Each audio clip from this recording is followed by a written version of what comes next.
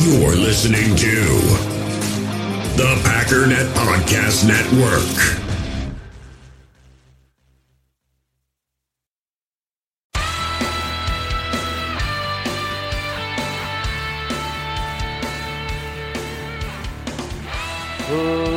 Ladies and gentlemen, welcome once again to the Packernet Podcast. I am your host and resident panelist, as always, Ryan Schlipp.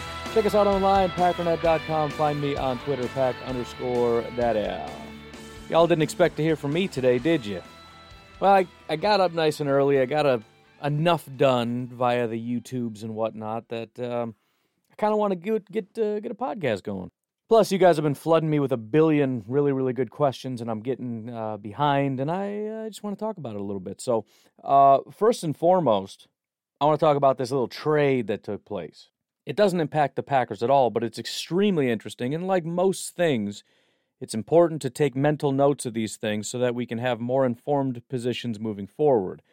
The reason I say that is I've been saying a particular thing for a very long time, and a lot of people don't agree, and I feel slightly vindicated. But it's not, again, it's just about understanding certain things. So if you didn't know, essentially what had happened is there was a three-way trade. And 100,000% this was pre-planned. This was never going to take place until all three teams were in agreement.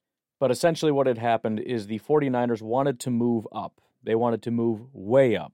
And so they reached an agreement. Obviously, the first two teams had no interest because they are locked into quarterbacks. Somebody on Facebook is trying to convince me that they're going to take, the Jets are going to take a wide receiver or something stupid. That's not going to happen. They're taking a quarterback because Darnold is hot garbage. So the best they can do is talk to a team that did not want a quarterback that's sitting at 3 and realizes, and this is the key point here, the number 3 overall pick is wildly valuable. Wildly valuable. And so they could sit and take somebody like Jamar Chase, another kind of a wide receiver, but that would be stupid because you would be essentially turning down the number 12 overall pick, a 2022 first, a 2023 first, and a 2021 third overall pick for Jamar Chase. He ain't worth all that. So they said, sure, sounds good. However, that's a little too far back. I don't think we're into it. So the 49ers are like, all right, well, let's explore this a little bit. You want to move up? What if we did some kind of a three-way trade? So they found another team that was willing to move back, a team that was in the range that the Dolphins would like to be, that wouldn't mind being back at 12, and that's the Philadelphia Eagles. Now, the Eagles and the Dolphins, I think, are in a similar position in that they're looking for similar players, but the Dolphins are in let's stack talent mode, and the Eagles are kind of in tear down, we need a lot of picks mode. Plus, the Dolphins already have 1 billion picks, so they gave up one of their 2022 picks because they have 2 2022 picks and 2 2023 picks. So they give up one of their 2022 picks to move up with the Eagles. So Miami moved back from 3 to 12 and then moved up to 6 with the Eagles, and the Eagles moved back to 12. So at 3, you have the 49ers. At 6, you have the Miami Dolphins. And at 12, you have the Eagles. And as I mentioned in the YouTube video, which is done but not getting posted until 9 because nobody's awake and I want at least 4 people to watch the video, it's kind of a win-win-win. I know everyone's kind of dumping on the 49ers, but as I was doing the video, I kind of talked myself into it a little bit. The biggest issue with the 49ers is you're giving up a ton of draft capital, and this is a team that's aging. It's a team that's sort of kind of like you see with the Bears, where you're trying to go all in, and you're crumbling at the foundation, the offensive line, the defensive line, the cornerbacks, everything that is pivotal is falling apart, and you're just trying to get these flashy wide receivers and spending all this money, and it's just stupid. The age for the 49ers offensive line is getting a little rough. There's serious concerns and questions at the cornerback position. They literally only have 2 guys at the position. One of them isn't that great. One of them's 30-something years old. And they're giving away a ton of picks. They no longer have a first-round pick in the next 2 years. And so their ability to help and support, not just rebuild what's falling apart naturally, but to assist their new quarterback is going to be hampered. Now, the biggest thing that I realized on top of that, however, that is in the 49ers' benefit is to supplement, because obviously you still have a 2nd, 3rd, 4th, 5th, 6th, 7th round picks.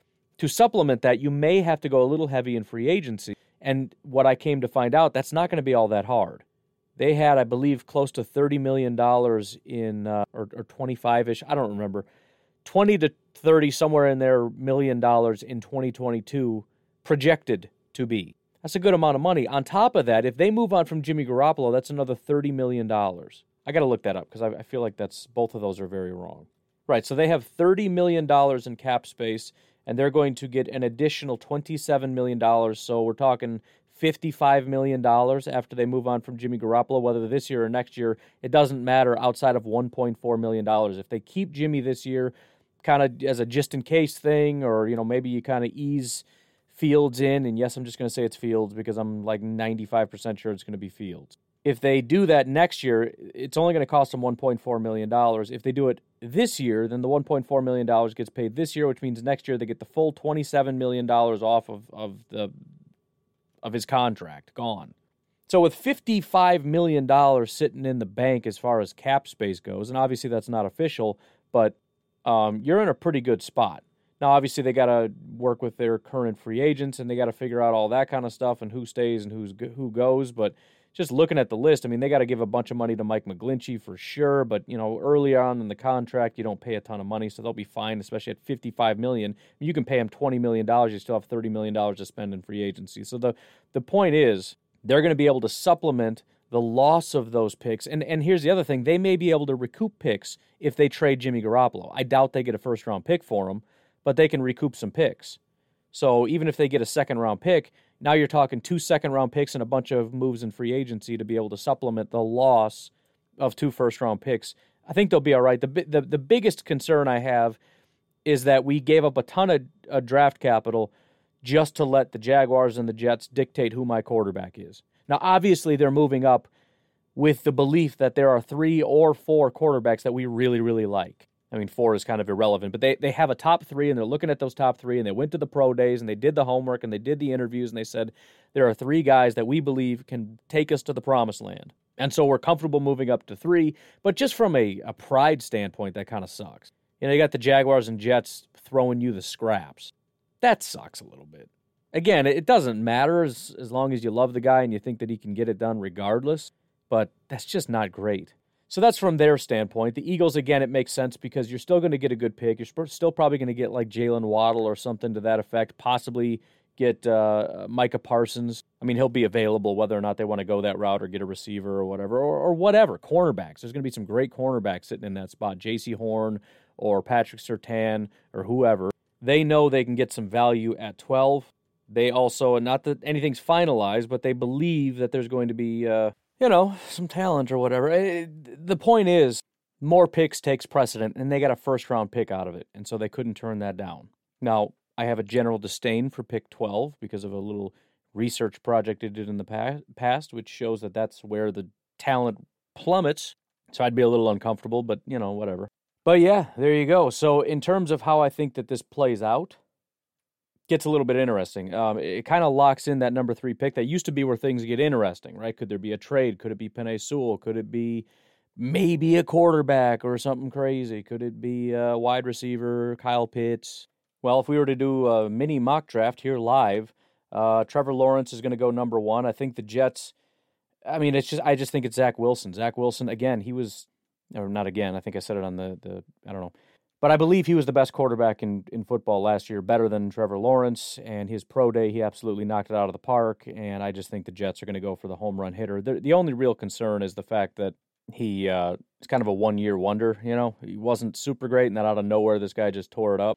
But, he's got all the attributes, and he's, going to his pro day, pulling off the Pat Mahomes throws, like, oh, check me out, I can do this stuff, and it's like, all right, and he nailed it, so it's like, all right, you got it. Justin Fields is good, and I think for the 49ers it makes a lot of sense because you're kind of just looking for an intelligent, accurate distributor of the football. You don't need Pat Mahomes. I don't know if you even want Pat Mahomes. That was the whole issue with Aaron Rodgers and Matt LaFleur. Aaron Rodgers is being Aaron Rodgers, which is, in that Pat Mahomes vein kind of thing. I don't want to say he's Pat Mahomes because obviously Aaron Rodgers was first. Mahomes is Rodgers, not the other way around. But he kind of had to reel that in a little bit. Like, listen, I need less superhero nonsense, and I need you to just shut up and do what I tell you to do. And if you can't do that, then we're going to have a problem. And Rodgers did. He still had some great throws, and that's cool. We can work that in. If you need to do some crazy stuff, it's cool that you can do the crazy stuff, but I'm not here for the crazy stuff. It's kind of like when we talk about 4.2 speed at wide receiver. Like, that's cool, and I'm sure we can bust that out, and occasionally that's going to really work for us. But in the meantime, I need you to just be a wide receiver and just do what you need to do, run the route that I tell you to run, the way I tell you to run it, and, just shut up and do what I say. Because Shanahan relies on scheme. LaFleur relies on scheme a lot of times. It's an intelligent, a very heady kind of a system where we, set things up so that later we can kind of make you think we're doing something, we do something else, and we manipulate the defense so that they do what we want and they play into our tricks and our traps and everything. It's crazy. But we need a quarterback to just be there to do the job. And as far as accuracy and safe quarterbacks and all that, Justin Fields checks a massive box there. He's good under pressure. He can stand in the pocket, kind of Tom Brady-esque. He's just going to pick you apart down the field. Also hoping everybody in the Virginia Beach area is doing all right. Why is everybody going crazy all of a sudden? What is going on? The weather's starting to get nice. Like, is that what it is? Like, everybody's thawing out and coming out of their house, and now, like, the crazy people are released from their shells? I feel like everyone should be getting happier, Like, the COVID thing's getting much better. Things are opening up. You got establishments and states and the draft and the NFL and sports things being like, yeah, I think we're good now. We're going to go back to packing stadiums and everything. It's like, dude, this is good. This is great stuff. Going back to normal. It's like, nope, I'm already crazy. It's too late for me. I don't know. I don't know what's going on in the world. Maybe we got to identify the crazies and tell them that things are getting worse and just keep them in their homes. It's real crazy out there, man. You better hide in your basement for like the next forever. Just a theory. Anyways, so yes, I believe that means the Justin Fields will go to the 49ers. There's still, that popped up on my phone is the only reason I interrupted with that. I got this police scanner thing, and it pops up like when there's a surge of people listening to an area, and then it says on their active shooter. It was from last night, but it just popped up. The Falcons now, I think a lot of people are thinking Trey Lance is going to go here. The Falcons fans and everybody are 100,000% certain that they're going quarterback. They do have a new regime. I'm still not 100% sold. They do have a quarterback that costs way too. It's kind of a similar situation to with Aaron Rodgers. The guy's getting paid way too much. The biggest difference is they're in tear-down mode, and they have a new regime, and Matt Ryan ain't Aaron Rodgers. So take our situation and add those things in, and you can understand why a larger portion of the fan base is thinking, yeah, we need to kind of draft a quarterback here. And they didn't even draft anyone, and they're sitting at 4. They're probably mad that the 49ers just leapfrogged them because it's like, dude, I don't know if they're into Trey Lance. If they're not, then they're kind of in a tough spot here. They can't trade up. The 49ers and the Jets and the Jaguars are not trading, so they're stuck. And they may have just lost their 3. So if they're into it, then fine, they go Trey Lance. Otherwise, Penei Sewell does make sense. This offensive line is quite decimated. I mean, they got Jake Matthews. He's actually only 29, and they got Caleb McGarry. I don't know if they I don't know. Maybe they won't go that route. I don't know if they can kick some of these guys inside or if they're just not. I don't know. I mean, it's hard to pass on them, but what do you do with 3 tackles? I don't know. It's not really my problem to figure out. This could actually be another solid trade territory if they just don't like Trey Lance. You talk to the Lions, you talk to the Panthers, and you say, you guys interested? I do think there's a good chance Trey Lance goes here, if not Penei Sewell. So let's say the Panthers come up and they take Trey Lance. Bengals obviously take Penei Sewell. So the Dolphins are sitting in a fantastic spot, getting the best player that they possibly can. I'm actually going to say that that's Kyle Pitts. I just think that he's going to be the top of all the weapons. Lions then get the top pick of the wide receivers, so they take Jamar Chase to backfill the guy that they just lost. Falcons back on the clock. I mean, who cares? I don't really know. Probably not wide receiver unless you're looking to replace Julio. Give them Surtain. Broncos take Farley. Dallas really wants a corner, but there's, unless we want to reach on J.C. Horn. I'll give him Parsons. I don't know. Giants obviously going to take Devontae Smith in this spot. So with the Eagles now, I'm not going to do a full first round. I just want to go to the Eagles. You're still looking at Rashawn Slater if you want an offensive lineman, Jalen Waddle, Christian Darrisaw is another tackle, Kwity Paye would be a solid pickup. J.C. Horn, I think, is a really solid player for the Eagles who desperately need some cornerback help. So they're going to be fine. And again, this doesn't really impact the Packers at all. I don't think that this is going to – I can't think of a scenario necessarily in which this changes anything because everybody that was going to be gone is going to end up being gone anyways. It kind of renormalizes by the time you get to about pick 20. Everything's back to the way that it was. So it's interesting, but I think I'm fairly confident that's what it's going to be. Trevor Lawrence, Zach Wilson, and Justin Fields go 1, 2, 3, possibly number 4, depending on what the Falcons think at number 4, could go quarterback. Otherwise, I do think there's a good... It's either going to be quarterback, offensive tackle, or I believe a trade. It doesn't have to be. I mean, they could go Kyle Pitts or whatever, but again, looking at the value proposition, They were able to pick up, just by moving back using this simulator, they moved back from 4 to 8, and they got like a second round pick out of it. I think that I had to give back something, but whatever. So anyways, that's that news. We are going to take a quick little break, come back and answer a couple more questions that you guys have been throwing at me. Do want to say thank you to Taylor for jumping in on the Patreon. I guess I forgot to mention his name. That, or he just missed the episode where I did. I don't know. We'll see. And Eric Spiegel for jumping in on Patreon and I believe Venmo, if I'm not mistaken. Not sure if I've ever had a double donor like that. Like, pick one. He's like, no. Eric does whatever he wants. So again, any and all support that you can provide would be greatly appreciated. We got patreon.com/pack_daddy, where you can support the podcast for as little as $1 a month. $1. That's it. You can also jump over to iTunes. Leave me a 5-star iTunes review there in hopes that someday iTunes will recognize that people actually like this show and will put me above the Nuns Who Do Yoga podcast when you search for Packers or whatever. But thank you to Youper Robert for the 5-star iTunes review, as well as Winnell88. May have already touched on those, but thanks anyways.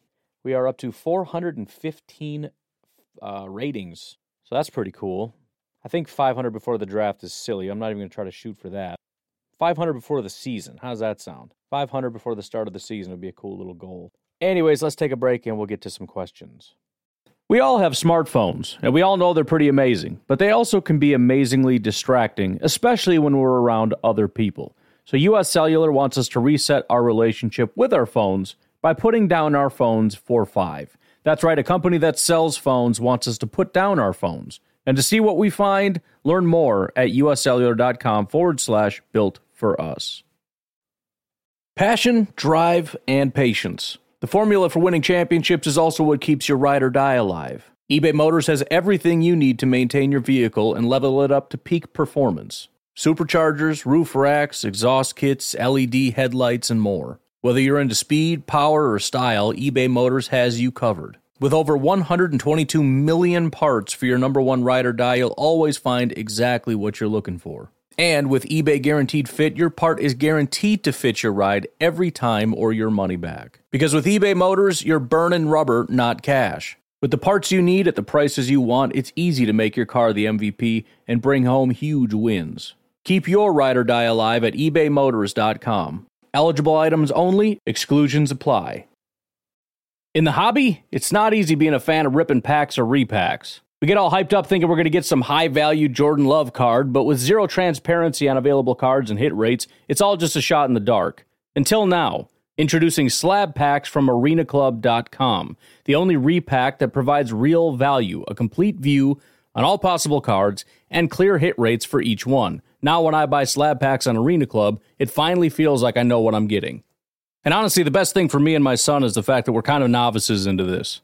When I walk into a card shop with my son, and a card says it costs $40, kind of just taking his word for it that that's a good value.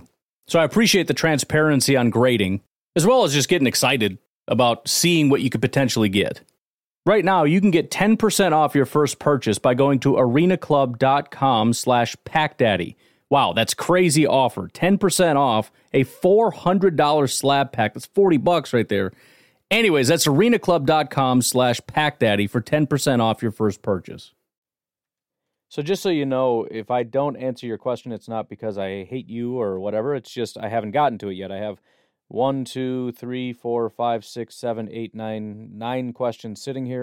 A handful of them I have labeled as I still need to look into it and answer some more questions or think it through a little bit more.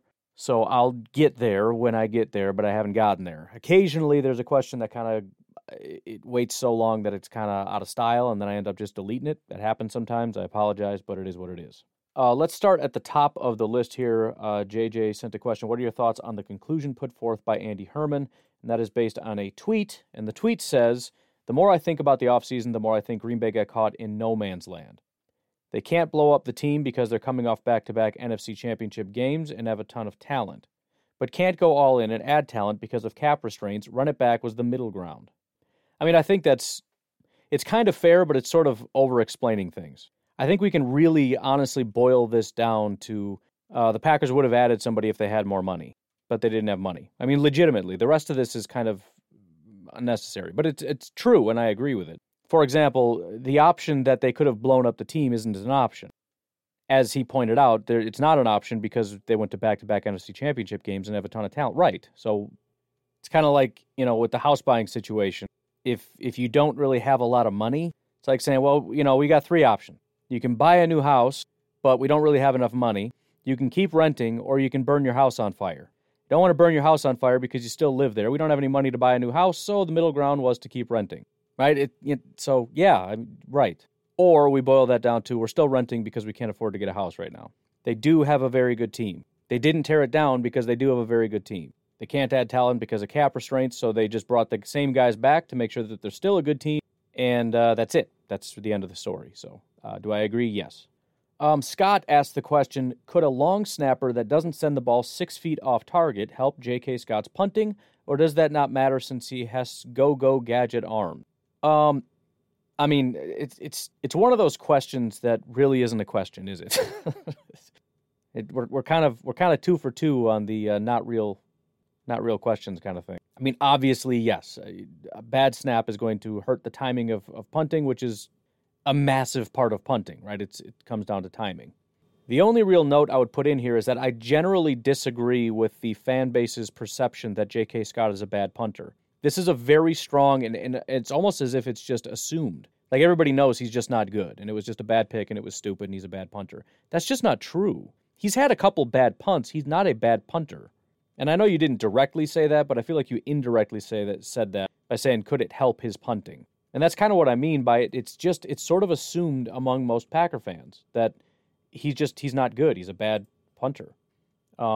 Again, there are a couple times where the punts don't go quite as far as you'd like, but the returns on the punting has nothing to do with J.K. Scott. That has to do with the fact that we don't have really good gunners. And I do think if we had better gunners, people would be a little higher on J.K. Scott, which is stupid, but I think that's how people's brains work. If he kicks the ball and somebody's there and just smokes him right away, or if they have to call a fair catch and there's no return, then yeah, everybody's going to be a little bit more excited about J.K. Scott.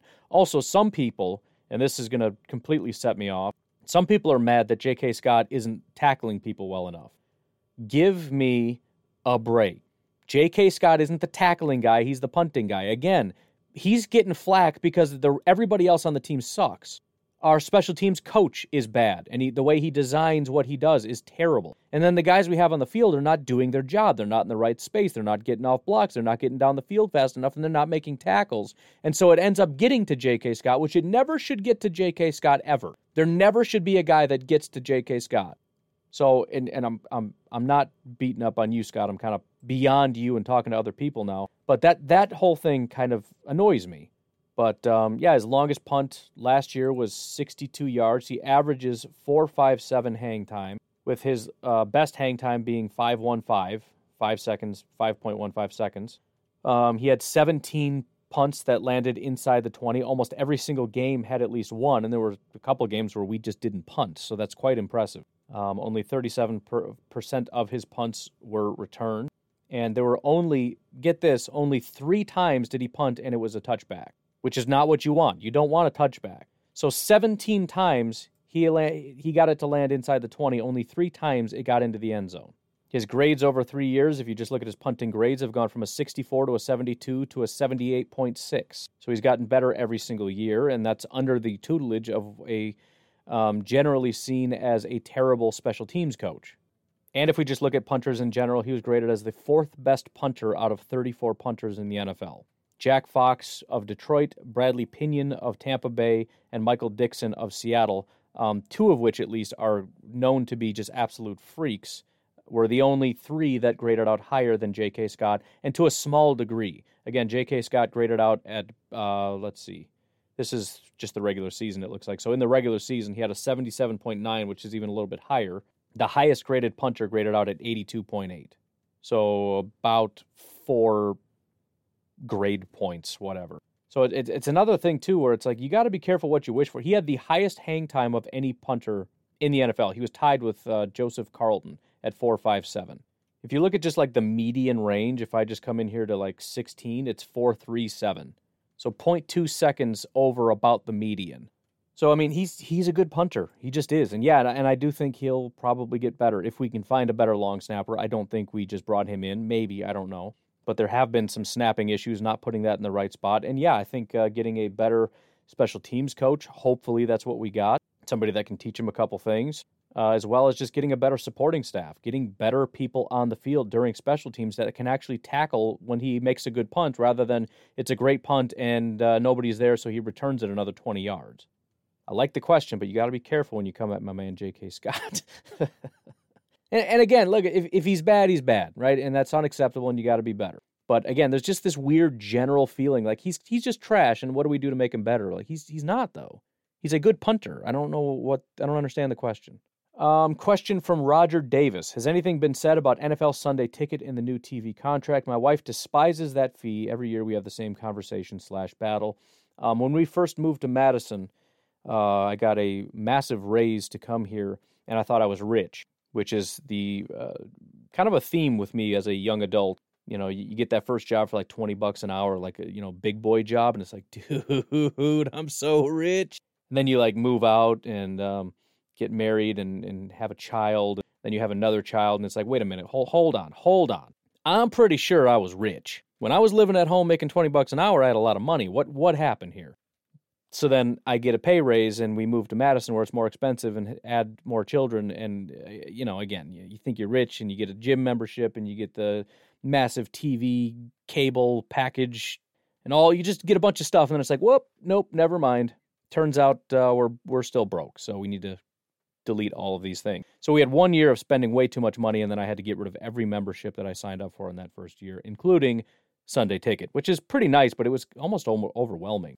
Like, I'm trying to watch all these things at the exact same time. I think Red Zone is actually a pretty decent alternative. Just throwing that out there. I did get Red Zone this past year. It seems like it wouldn't be all that great, but it's kind of nice. There's no commercials, which my wife hates the commercials when my kids are trying to watch it, and there's like horror movies popping up and all other kind of nonsense that little 4 or 5 year old kids don't need to be watching. But there's none of that. There's no commercials. It's just nonstop football 24/7. And they just switch to relevant things, and they give you highlights, and it's kind of nice. So it's a lot cheaper. Consider that. As far as your specific question, we don't know any details. In fact, we don't even know who's going to buy it. There's just discussions by a handful of different companies that would like to acquire that particular package. Specifically, ESPN, Amazon, and NBC Sports are 3 that have been rumored to be in talks for taking that over. Now, the automatic bad news is that they're talking about 2023, possibly moving that up to 2022, but this year you're going to have that battle. And again, I would consider a compromise of Red Zone. It is a pretty solid compromise. However, in looking at this, I have some speculation, and that is that I do think there's a good chance the price will come down. Obviously, when you think about it, it's going to be a massive acquisition, and the automatic assumption is if you're going to buy it, it's because you want it to be a cash cow, and that's what it is, and largely because of the high price. However, not every acquisition is about making massive bank. Sometimes it's just about drawing things in, and companies are willing to take losses just to grow their company. When Google acquired YouTube, they lost way too much money. I can't even remember the number, but it was stupid money every single year. They just lost it. And in that time, they grew YouTube. They squashed every other competitor that existed, because at the time, there's all kinds of little tubes popping up all over the place. They annihilated everybody by just taking massive losses that nobody else can, and then eventually started making money with YouTube. And when you have powerhouses like Amazon, ESPN, and NBC, they have that ability, unlike you have DirecTV, for example, which is sort of a dying industry, the cable industry. I've got a handful of people that I know that have cable. I don't think I know too many people under 60 that still have it. Some do. I think maybe somebody at work might have it or something, but it's just not common anymore to have cable, to have satellite, to have whatever. It's just not an economical thing. It's way too expensive, and they give you a ton of stuff that you don't want, and that's all negotiated. And that's kind of the point. They say if you want this, you have to buy this package, because these channels can't survive on their own, and the places like DirecTV don't want to die. If it's just based on you paying for individual channels you want, then out of the 50,000 channels that they have, there's only going to be about 19 left that can sustain themselves. So they have to sell these packages so that they can say that we have 5,000 channels that they can give you, and it has some kind of value. And so that's why when you buy NFL Sunday Ticket, you're buying this package that comes with a bunch of other channels. It comes with satellite installation and guys in trucks and all this massive overhead. And I think when you get an acquisition by one of these other channels, you're not going to have that. We're not selling you a package. We're not selling you a satellite. We're not selling you installation or any of that stuff. It could be a package, I suppose, but it's going to be a much smaller package. And I do think it's going to come with a price discount, I would assume. One of the ones that sticks out in particular, because it's not going to be just ESPN, Amazon, and NBC Sports. What it would be is either Peacock, which is NBC Sports, which I didn't realize that. Peacock is sort of like Hulu, which, again, interesting. There's a ton of these little things that are popping up all over the place. You've got Peacock. I've got Vudu, which I got just because they were selling The Office, the entire season for dirt cheap, and that's right when The Office was taken off Netflix, so it's like I need to buy that, so I have Vudu for that.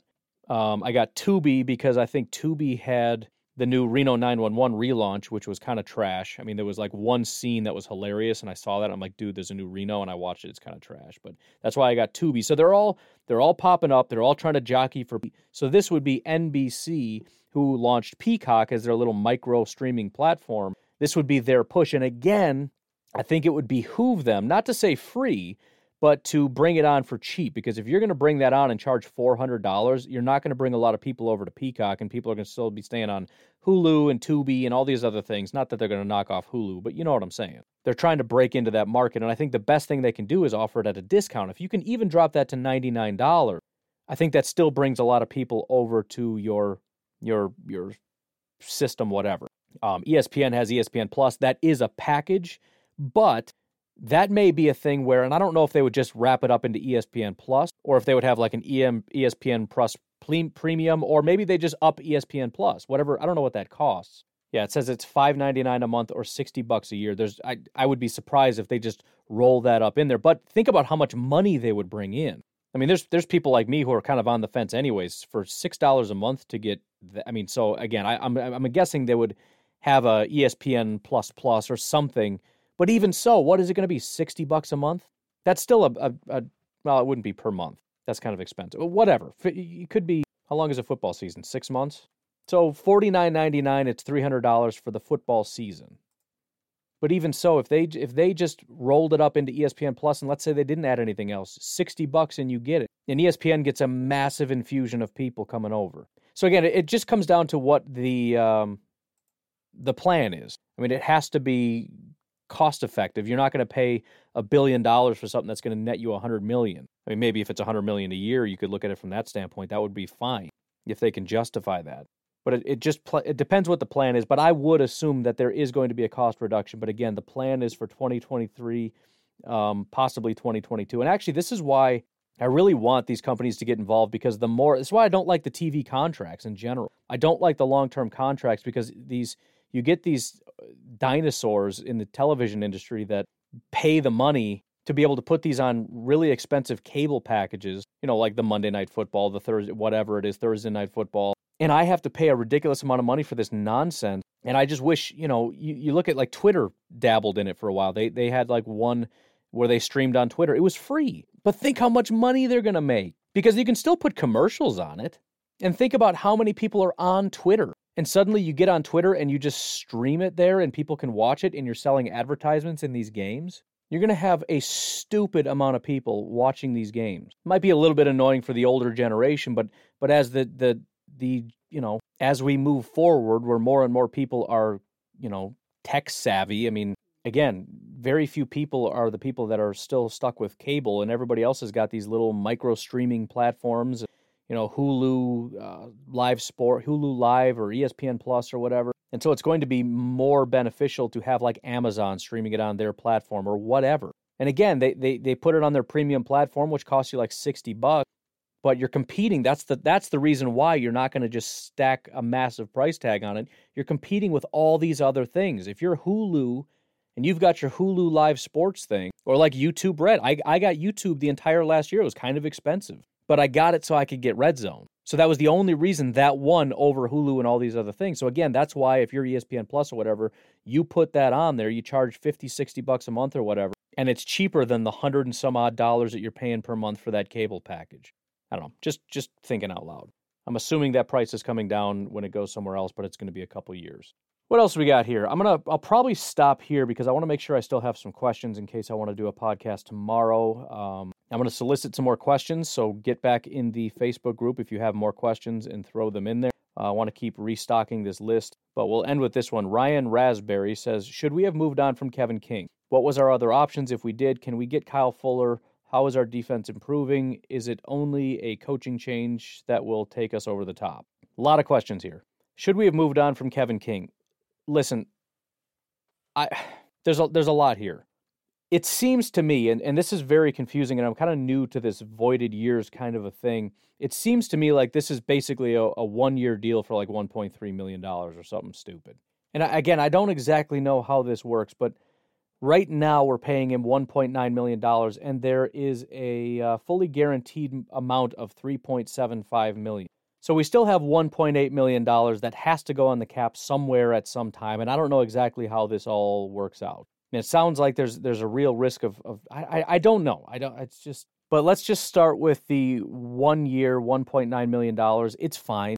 I think the biggest problem I have with the assumption is the fan base generally says at $4 million it's a steal. I don't know that that's true.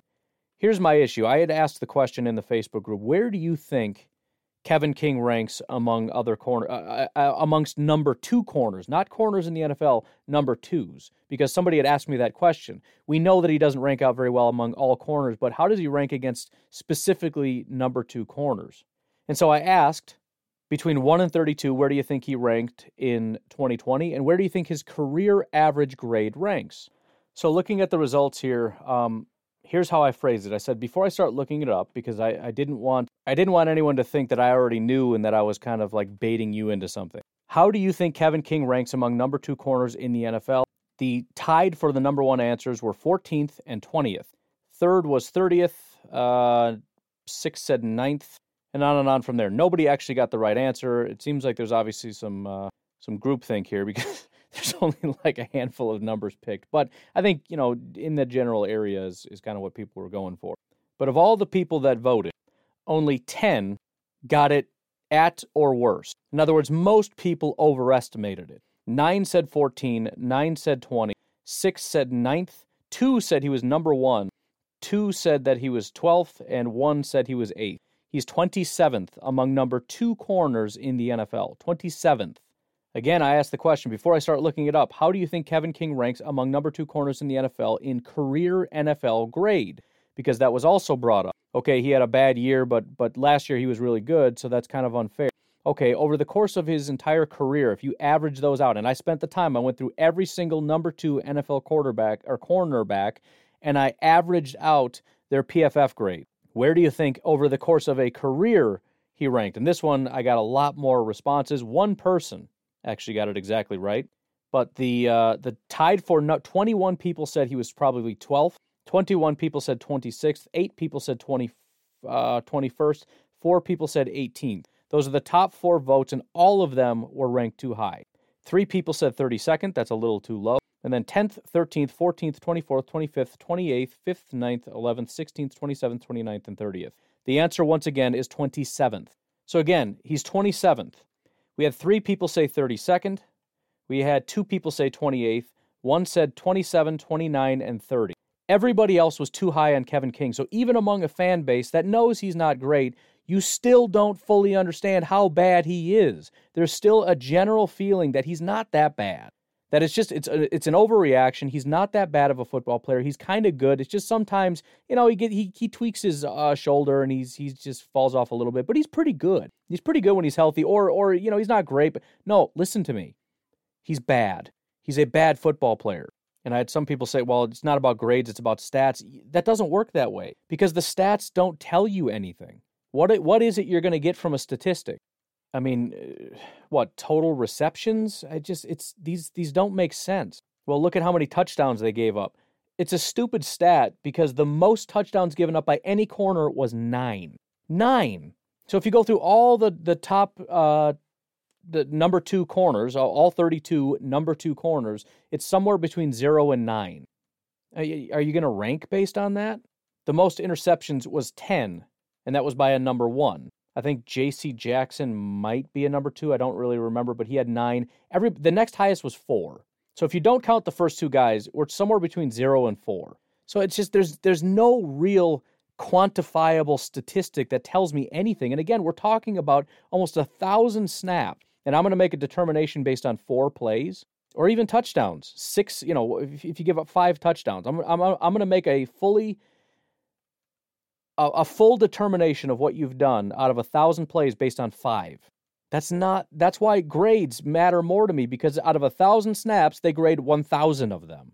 So look, I'm not saying that. All I want to do is put things in their proper perspective. If you can understand what I just told you and you're still fine with this, great. But as long as we fully understand what it is we're talking about, it's not a decent number 2 option. It's a bad number 2 option. And by the way, some of the guys that were worse than him were rookies, meaning they've only had 1 year. I think there were like 2 or 3 rookies that had a worse career average than Kevin King because they've only had 1 year. So that makes it even a lot worse. If you remove rookies from the equation, he's going to drop significantly to the bottom of the list. And the other thing to note is there's not one single person who played worse than him in 2020 and worse than him in their career outside of like 1 rookie. In other words, either Kevin King ranked better than somebody this year, but over the course of their career, the other guy was better than Kevin King, or Kevin King generally has had a better career, but did not play as well as that guy in this year. So he is bottom of the barrel. Now, again, I'm fine having him because we need human bodies there, but it's not great. And he does need to be replaced, and we do need to move on. And I am concerned, again, if you just told me right now it's $2 million, fine. I'm fine with it. I am, because we know what he is, and we know what this defense can be with him on the field. And there's also the chance that he does massively improve under this new defensive coordinator. So again, I want to repeat that, because if he plays really, really well, I don't want to hear, what now? What now? Nothing. What now is that he's no longer a terrible cornerback. He is now a good cornerback. Never in my life have I said he's bad and he's always going to be bad. I'm just repeating to you what he's done so that you know. It's like the whole Devontae thing. Like, oh yeah, y'all hated me back then, but now y'all love me. No, back then we said you were a bad wide receiver because you were, and now we say you're a good wide receiver because you are. That's just, that's the reality of the situation. I'm sorry if some people were mean about it. You have a right to be mad about that, and you can do whatever you want with that information. But they weren't wrong. You were bad, so, get over it. But again, the biggest concern I have is, what does this mean going forward? Next year in 2022, there is, in February 22nd of next year, the 2022 through 2025 contract years void. Meaning, I believe they accelerate into 2022. Meaning, there is a $3 million cap hit on his head. Now, there has to be a reason for doing that, because he could have just given him a 2-year contract and made it $2 million this year, $3 million next year. I don't know if there's a situation where if we cut him before February 22nd, these void years do not go into effect. But at the same time, there's still some guaranteed money that has to be paid, so I don't know how that works. Now, we've already paid him, I believe, all the cash that he's going to get. So it's not a matter of we owe him more money. We don't owe him anything. Actually, that's completely, never mind. Yeah, the void years are they're just completely irrelevant, because we have to pay. It's like it temporarily spreads it out. The only reason I can think that you would do this is if you're going to give him an extension, because the prorated bonus we paid him a check of $3.75 million. That's all the guarantees he gets. So the guarantees are gone. He also gets a base salary of $1 million, a roster bonus of $200,000, and a workout bonus of $50,000. So in cash, he got $3.7. He's going to get another $1 million, so that'll be $5.7. And then the additional will bring it up to $6 million in total in his pocket by the end of this year, assuming he hits all these bonuses and everything else. And if he doesn't, it's only $200,000 in bonuses. Next year, regardless of what happens, we have to pay that prorated bonus. So it doesn't really matter. We can't get out of it. That has to hit the cap. So it's a cap hit of $3 million for Kevin King if we cut him or if we keep him. But if we keep him, then it's just a void year, so we have to provide him a new contract. So it's kind of like we're just taking on $3 million. I don't know, man. It's almost as if, I'm kind of just thinking through this, sorry. I'm figuring this out as I'm talking to you rather than figuring it out before I talk to you. It's kind of like we pre-cut Kevin King next year. Imagine that we had him on a however many $1 million for however many year deal, and it's a $1.9 million contract this year, and then next year is whatever it is with a $3 million dead cap hit. So rather than guessing, I wonder if we're going to cut him, and if we do, it's only a $3 million dead cap hit. We don't have to guess anymore. We're cutting him next year, and it's going to be a $3 million dead cap hit. We just gave ourselves a dead cap hit next year of $3 million so that we can rent him this year for 1 year and then kill ourselves next year. I hate this so much. It's not a $1.9 million. It's $2 million to use him this year, $3 million next year on the cap to not even have him. Honestly, the absolute best case scenario is that Kevin King absolutely balls out and we give him another contract. That's the best case scenario. But I don't know if we can even afford him. I don't know. I'm not worrying about that today, but that's I don't like it. I don't like it at all. To answer your question, should we have cut Kevin King? Yes, I believe we should have. $5 million for Kevin King. It's $5 million for Kevin King. It's not 1.9, it's not 2, it's 5. We're just paying 2 this year and 3 next year. We're paying $5 million for Kevin King. I don't like it. And yeah, I know we need human bodies and all that, and I understand that this takes a little bit of pressure off. I get all that. I don't know. It's probably just because we're in such a tight cap hit. I guess it's, if the cap wasn't so bad, I guess I wouldn't hate it as much. But I just don't like that we're ruining our cap in the future. I mean, this is just bad stuff. $3 million for nothing, and we're not even going to pretend that we're going to bring him back next year. We basically pre-cut him and took a $3 million cap hit. I don't know. We'll worry about next year. Kevin King is back.